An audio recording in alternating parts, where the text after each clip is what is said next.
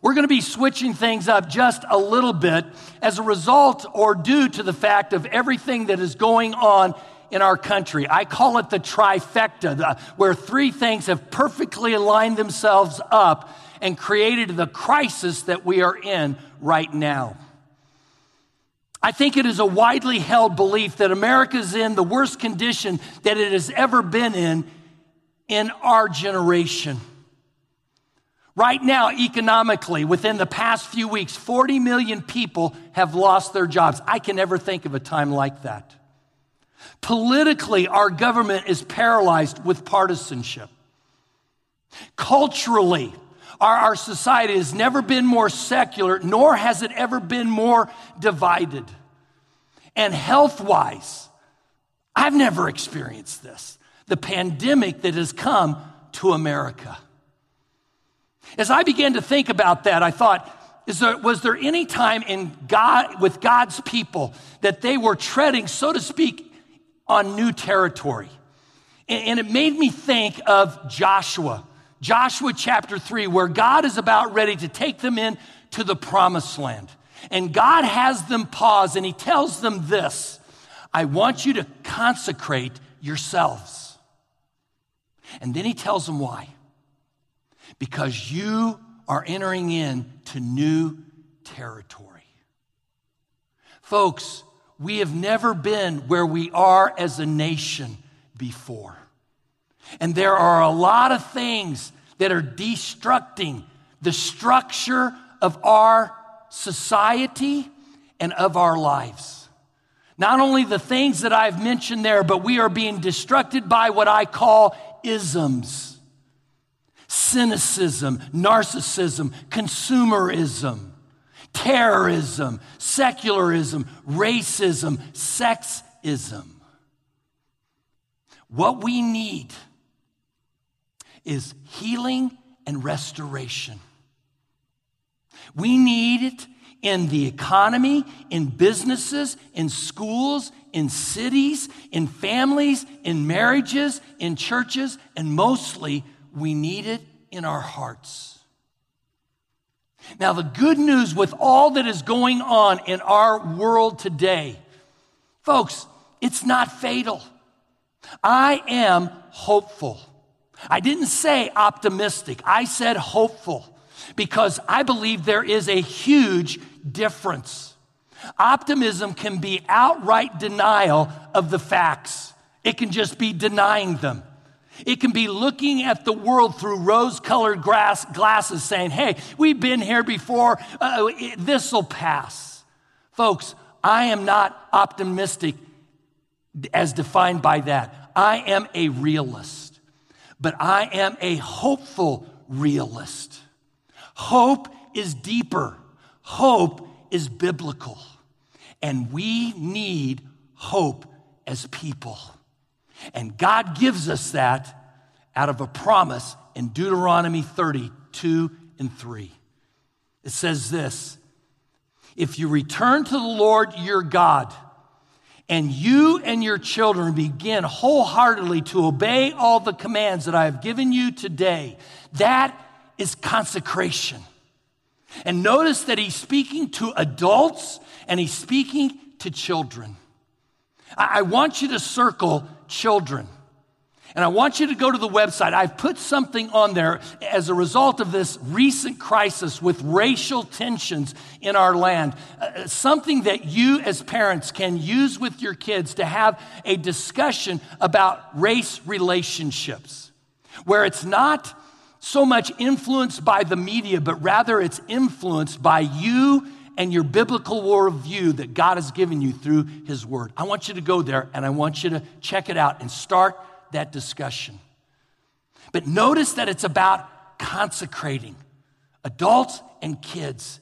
And he goes on and he says, then the Lord your God will restore your fortunes. Will you circle that phrase, restore your fortunes? Folks, this is an amazing promise.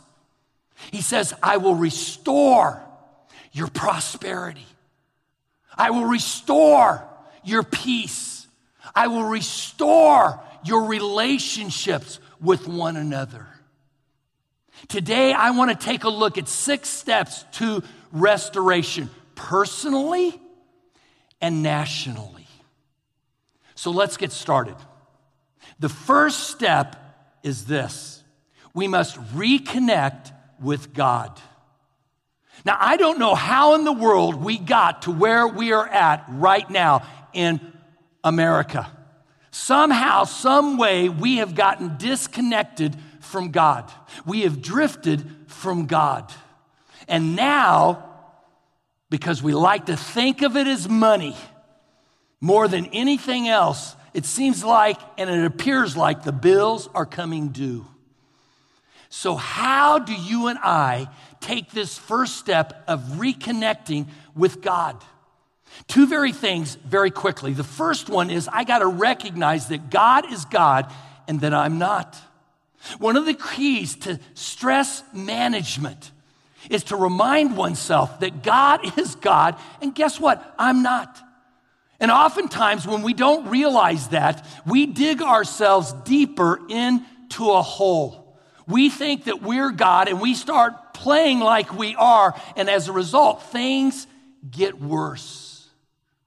And so we need to reconnect. We need to realize that God is God by reconnecting and realizing that He is sovereign, that He is in control, that history is His story, that He is moving in a certain direction. The most famous prayer in the Old Testament is called Shema. It comes out of Deuteronomy 6, verse 4. And it says, "The Lord is our God, the Lord is one." Jesus quoted this before He answered the question, what is the most important commandment in the Bible? And of course, we know what He said: to love God and to love one another. He brings those two together, but He prefaces it with the most important prayer out of the Old Testament. The Lord is our God. The Lord is one. The very first thing to recognize if you're going to reconnect with God is that He is in control, that He is God, and guess what? You and I aren't. The second thing is that we got to realize that He really does want to reconnect with you on a personal basis.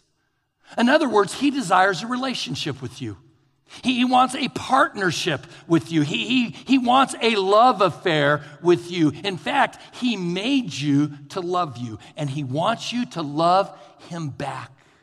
And yet a lot of times when we find ourselves in the thicket of things, in the mess of what is going on with the problems that we have personally as well as nationally, we think that God is as far away from us as He possibly can be, that He is mad at us for what we have found and developed within ourselves and around us. And folks, that's just not true.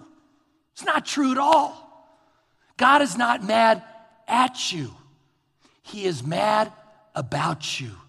And God wants to connect with you personally. Take a look at Psalms 145, verses 8 and 9. It says this: "The Lord is merciful, compassionate, patient, and always ready to forgive. The Lord is good to everyone and has compassion for everything that He has made." And so we need to understand that God is waiting on you and He's waiting on me to come back to Him. Understanding these 2 preliminary things is the first step back to restoration and healing, personally and nationally. God wants to reconnect with you. It is the answer to every problem that you and I experience in life. It is the answer to every predicament that we find ourselves in, even as a nation. Take a look at Isaiah 30, verse 15. The sovereign Lord, that means He's in control. The Holy One of Israel says, "Only in returning to me and waiting on me will you be saved." Folks, it's the only way that you can save your marriages. It is the only way that you can save your families. It's the only way that you can save your own life. It's the only way that you can save an economy. Folks, it's the only way that we can save our nation. Take a look at this next verse out of Joel 2:13. Return to the Lord your God. He's talking about reconnecting. He's talking about consecrating yourself. For he is compassionate and merciful, and he is always ready to forgive and to change the plans about what? Disaster. Folks, it's the only way. And so let me ask you this question. On the scale of 1 to 10, how connected are you to God? 0, a little bit, or a lot? You might say, well, how do I know where I'm at on that scale, Pastor George? By asking yourself the question, who do you consult first when you are confronted with a crisis? When you are confronted with a financial crisis, with a career crisis, with a family, marriage crisis, even a national crisis. What do you think of first and what do you think of most? Whatever you think of first and whatever you think of most, folks, that's what you're connected to. And God just says we must reconnect with him if we expect to be saved out of the situation that we're in. The second thing is this, that we have to rejoice in his grace. Now, what do I mean by that? Simply this, I must be grateful for things even in bad times. We need to rejoice in his goodness even when we are experiencing this trifecta of a health crisis, of an economic crisis, of racial tensions. We've got to celebrate. We've got to be thankful. We've got to be grateful to God for the good that we do have. Paul in Philippians 4:4 says, rejoice in the Lord most of the time. Is that what that says? No, it doesn't say that at all. It comes, I share this for Jim because he likes this phrase. It comes out of the Revised Substandard version, okay? It doesn't say that at all. It says, rejoice in the Lord always. And then he says it twice, folks, all in the same sentence. And again, I will say, rejoice. God looks down from heaven and he asks himself, is there anybody down there that is not complaining about the mess that they're in?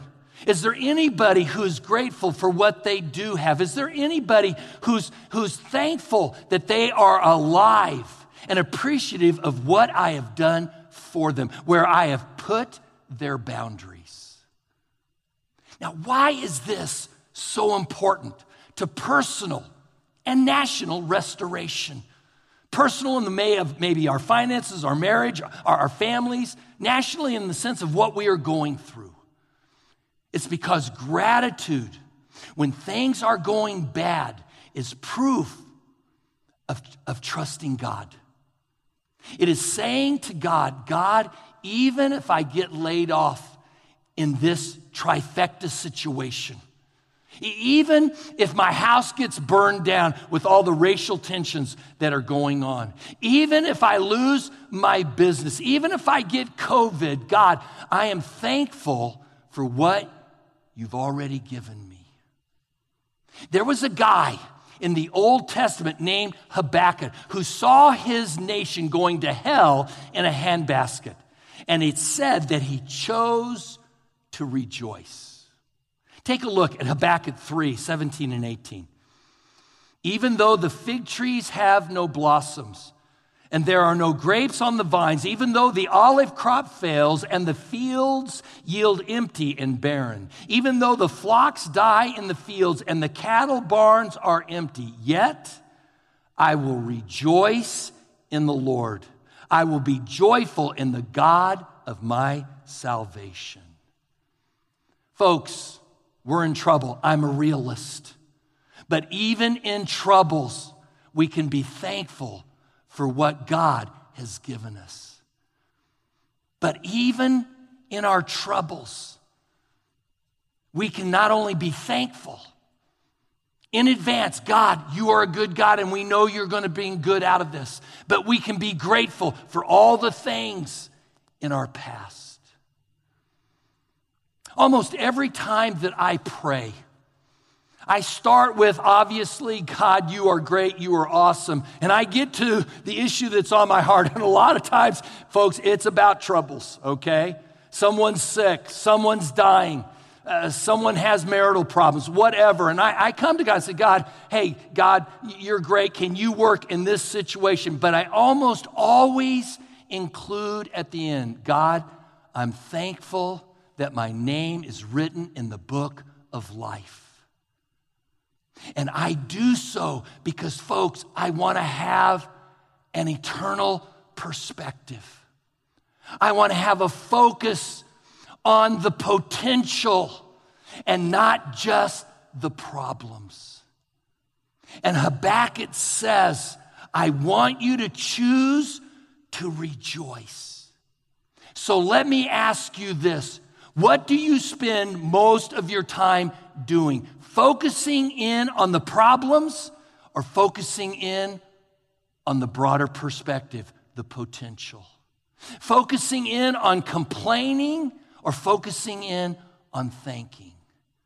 The Bible says in 1 Thessalonians 5:18 that we are to give thanks in all circumstances, for this is God's will for you in Christ Jesus. It says that we are to give thanks because it's God's will. Do you want to know what God's will is for you with this trifecta of an economy, of a health issue, of racial tensions? He wants you to give thanks, not for the circumstances, but in all circumstances. God looks down and he says, is there anybody who's grateful? Now, why would he want us to do that personally? Take a look at Romans 5. We rejoice in our troubles because we know. We don't guess, we don't hope, we don't even wish, okay? Hope in the sense of optimism.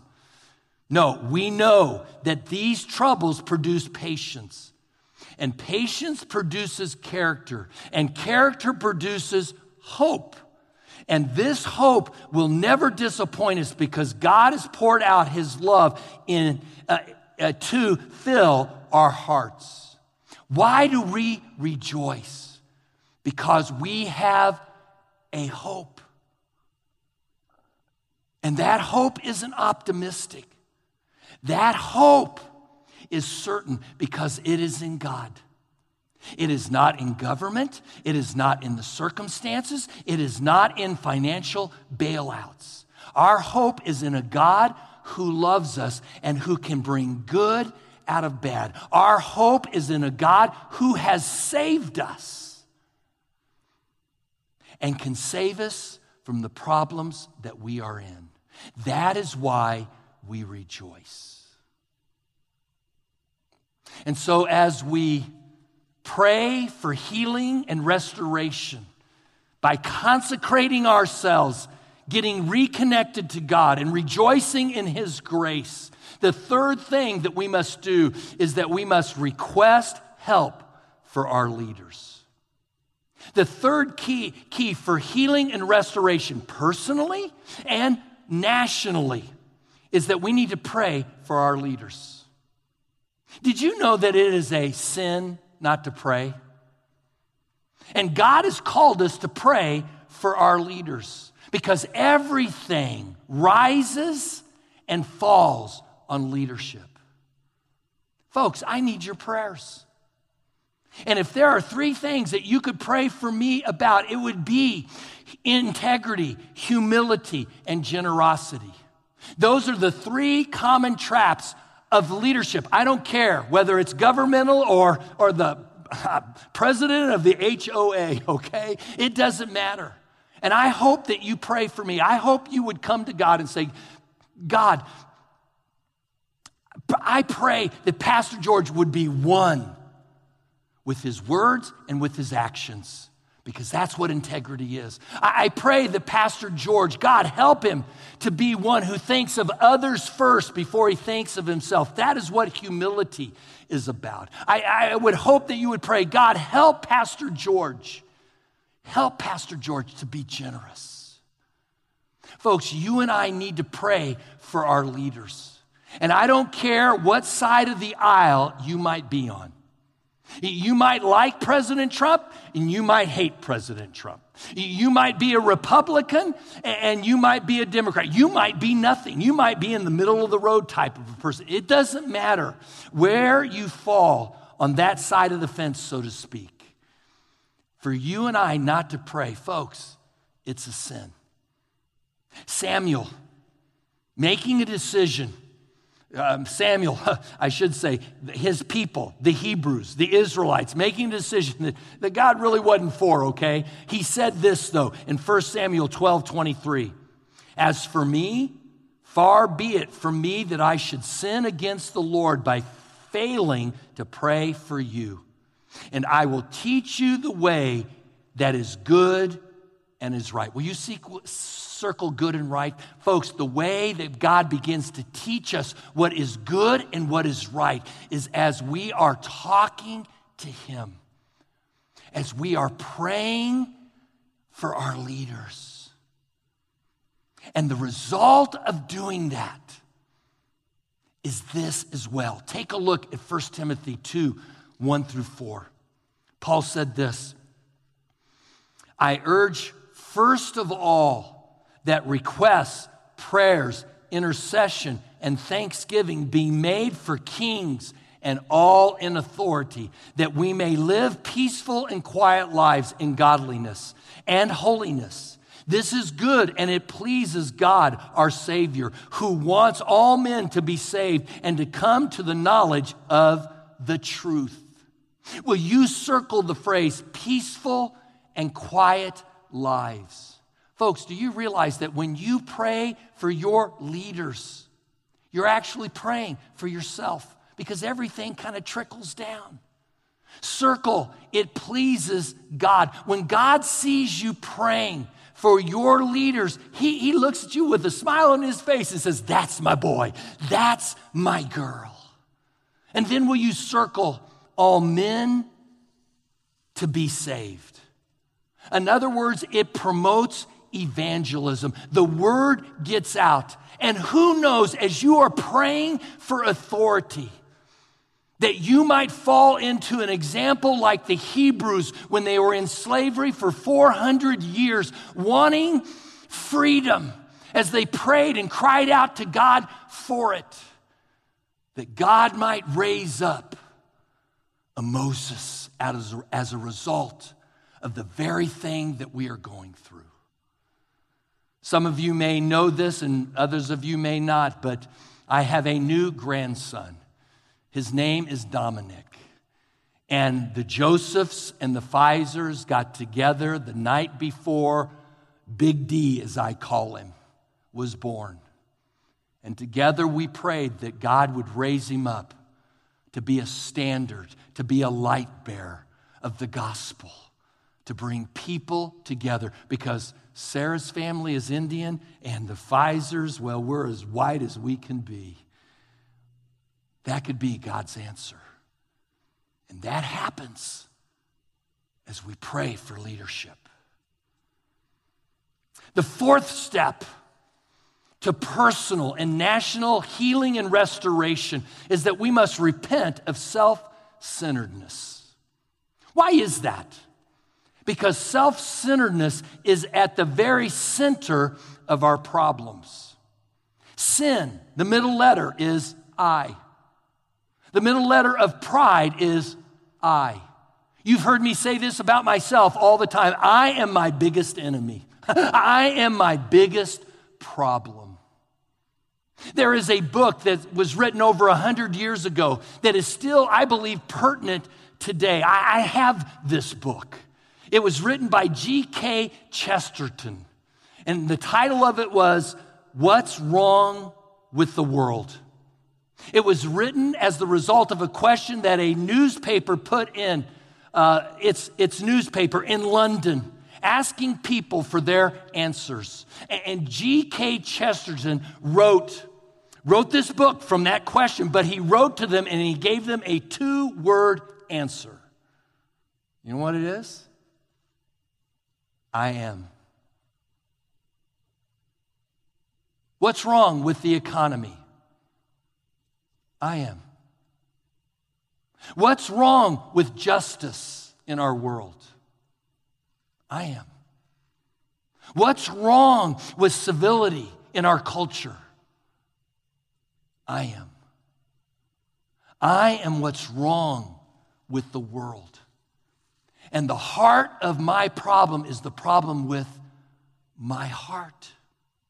God didn't choose this pandemic.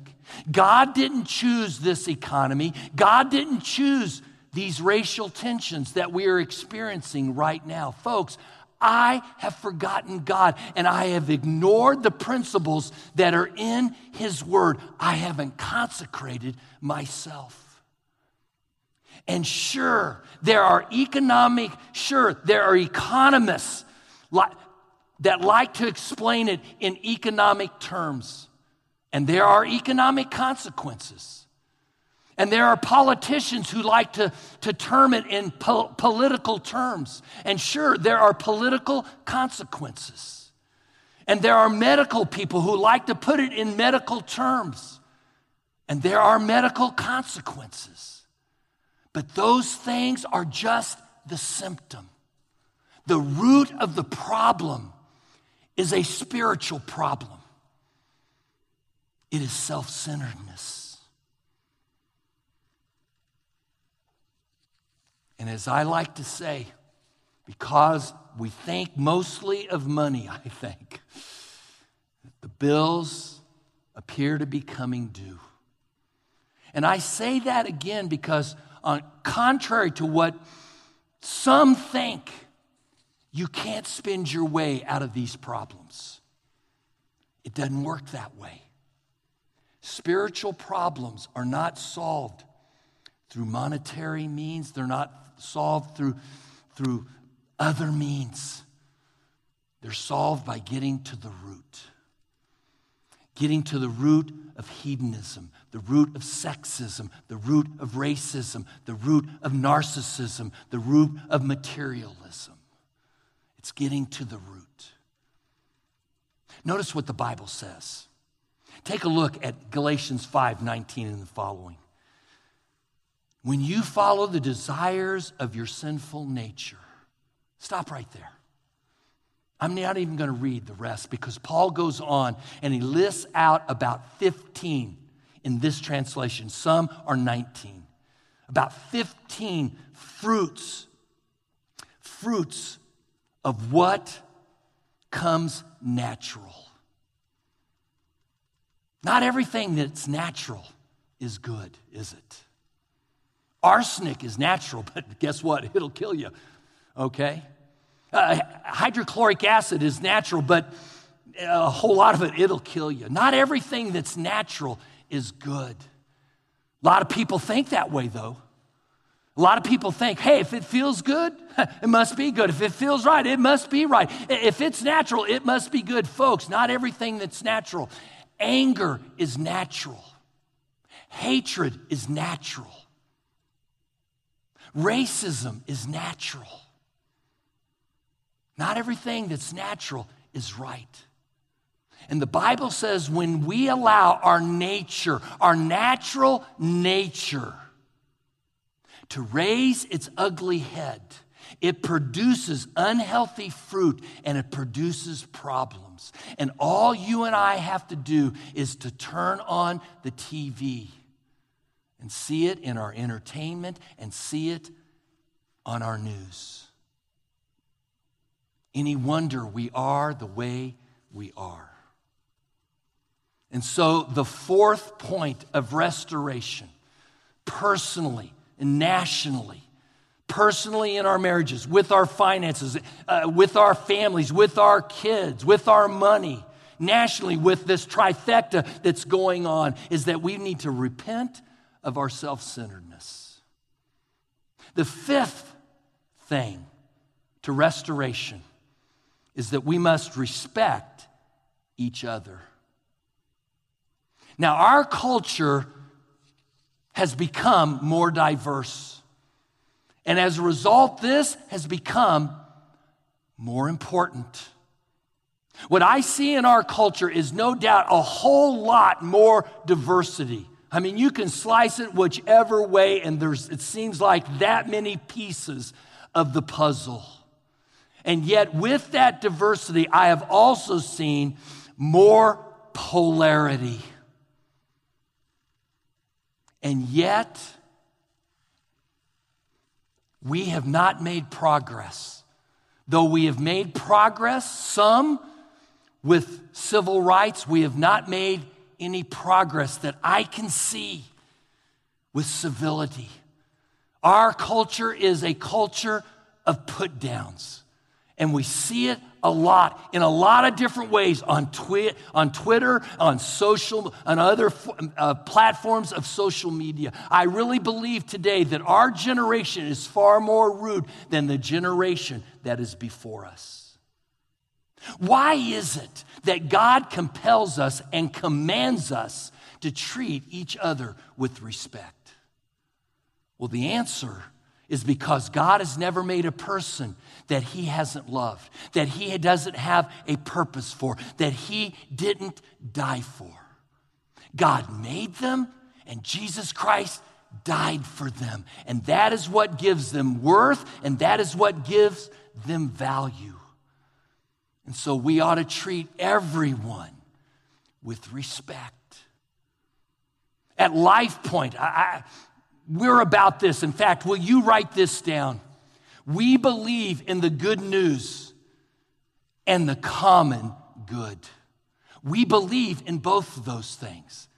It is a summary of the Great Commandment and then the Great Commission and the Great Commandment.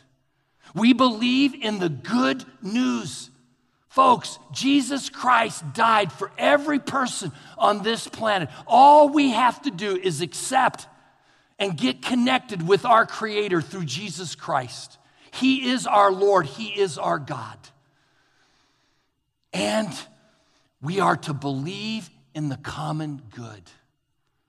Life isn't just about believers. Folks, it's about also loving our neighbors. And we've got neighbors who believe, and we've got neighbors who don't.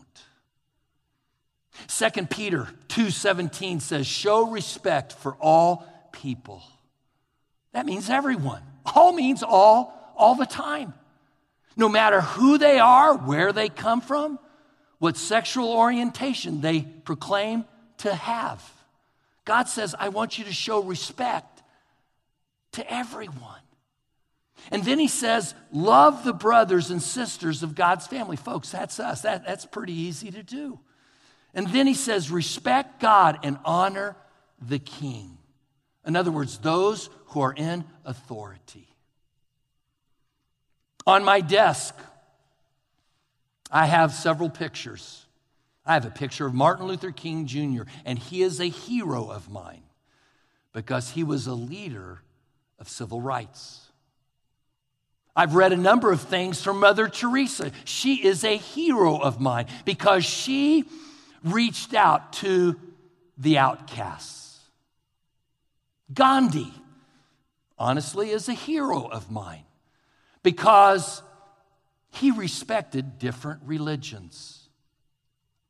Abraham Lincoln is a hero of mine. And to be honest with you, it's because he instituted chaplaincy at that time during the Civil War so that pastors and rabbis could come and minister to those who were wounded, whites and blacks. You might ask, what do all these different individuals have in common? Well, to be honest with you, not a whole lot. They all come from different time periods, and to be honest with you, they all had different belief systems. One was Baptist, one was Catholic, one was Hindu, and one was just a theist. But what they all had in common was that they all valued the dignity of every person. Everybody mattered, no matter who or what they believed, or where they came from, or what the color of their skin was, or what their cultural background was. Now, you may be sitting there and you may be thinking, well, Pastor George, what are you saying here? Are we to ignore the differences? Are we to pretend that sin is not sin and go along just so that we get along and never talk about the truth? No, not at all. We're not to pretend that we're all alike. Folks, it's obvious we're not. We're all different, but we need to understand God loves diversity.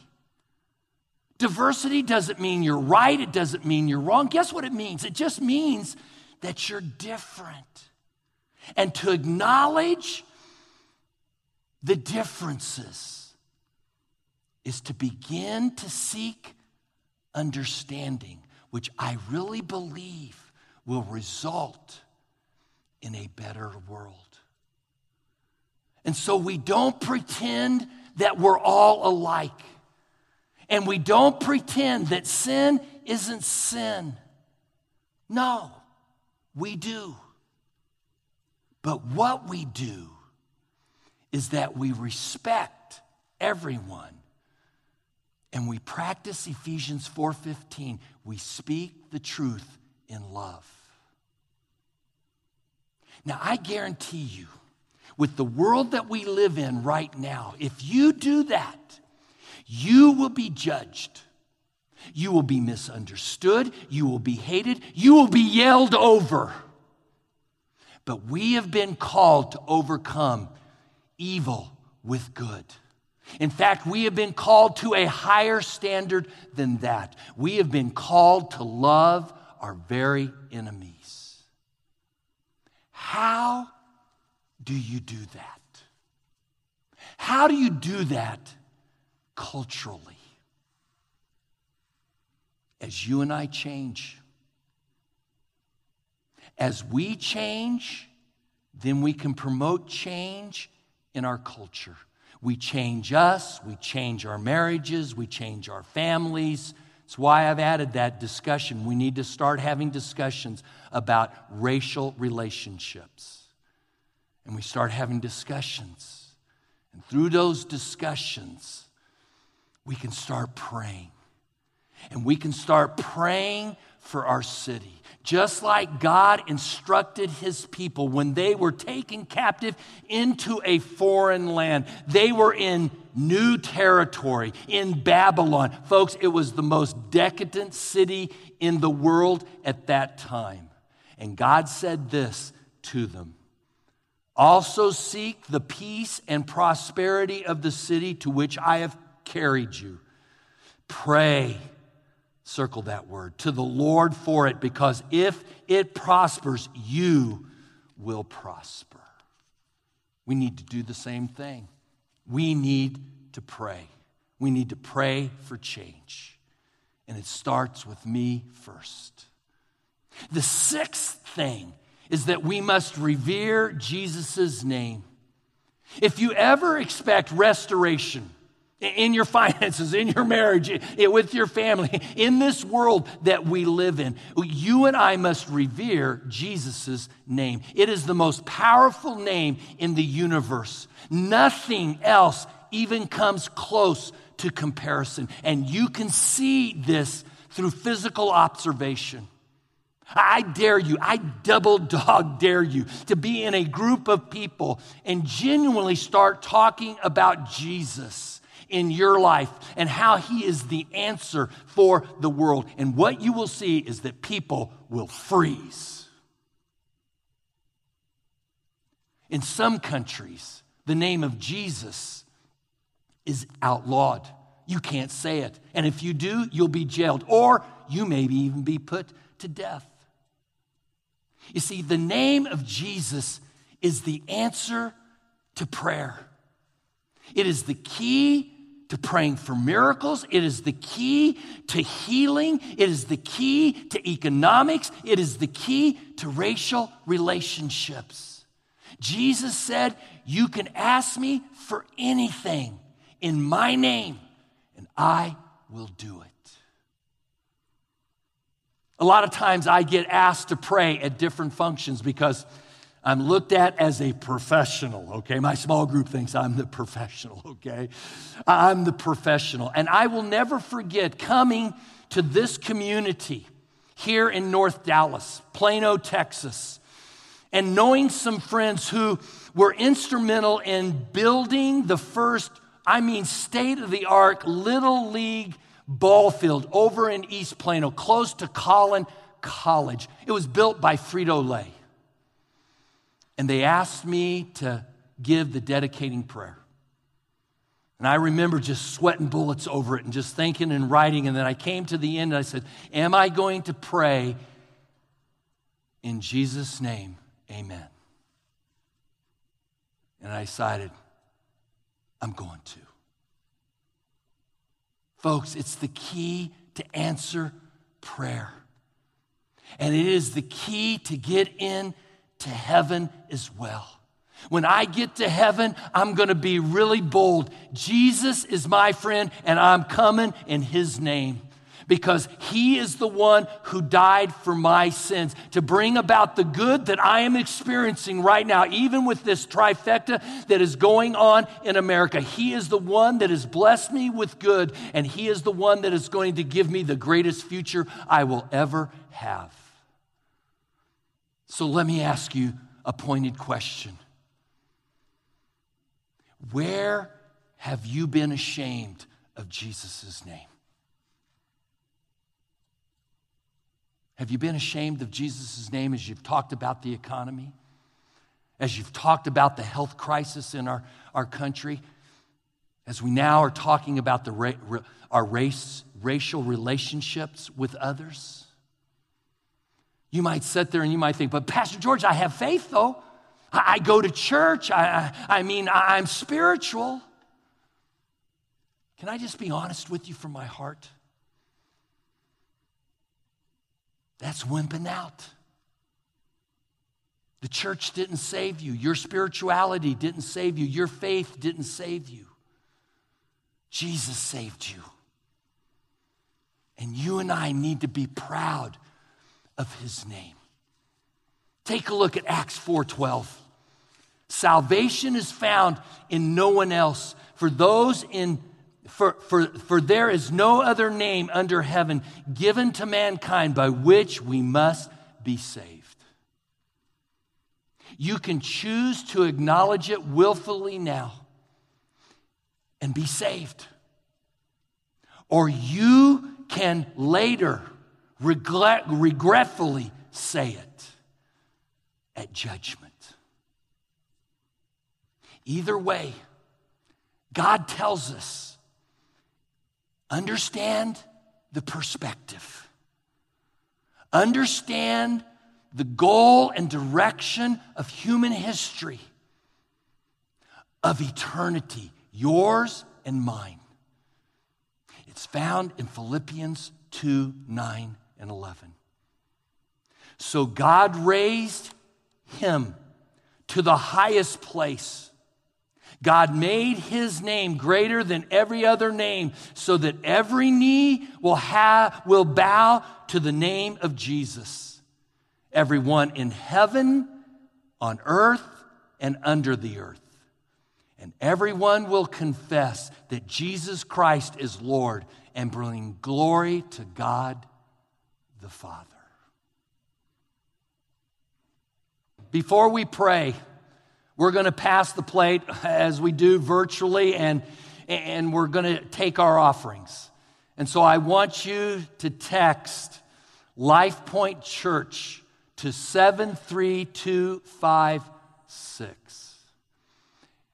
And if you make a decision to give your life to Christ for the very first time, you can text New Start to 94,000.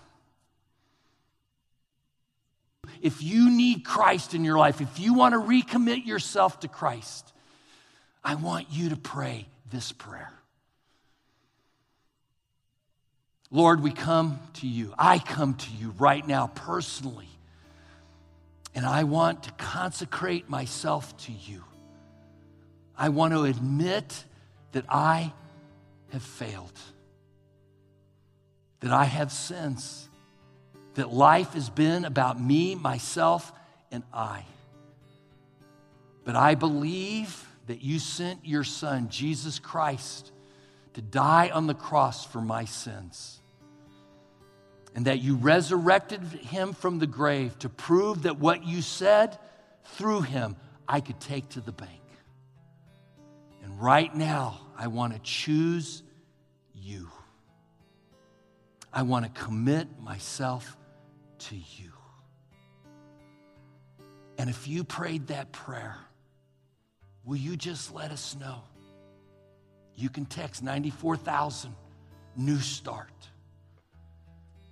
And if you want to recommit your life to Christ, maybe you've known him, maybe you gave your life to him when you were a teenager and you wandered away from him when you were a young adult, and now, due to the circumstances of what's going on in your life, you want to recommit your life to Christ. Will you just say this: God, I want to reconsecrate myself to you. And I want you to always be my first choice in my life, in my marriage, in my family, with my career. I thank you for your grace, for your goodness towards my life. I thank you for your mercy and your compassion, that you are slow to anger, but you are abounding in loving kindness. God, I recommit myself to you, and I want my life to honor you, not only with my lips, but with my life, with my walk, and with my talk. And if you prayed that prayer, you can also text Life Point Church to 94,000, and we will get you some information. Lord, help us. Help us personally and help us as a nation. Help us, God, with the pandemic that's going on. Help us, God, with the economy and so many people being laid off. God, help us in our race relationships. God, we need your help. And we come to you because, God, we know that it can't be done without you. And so we pray this in your Son's name, in the name of Jesus. Amen.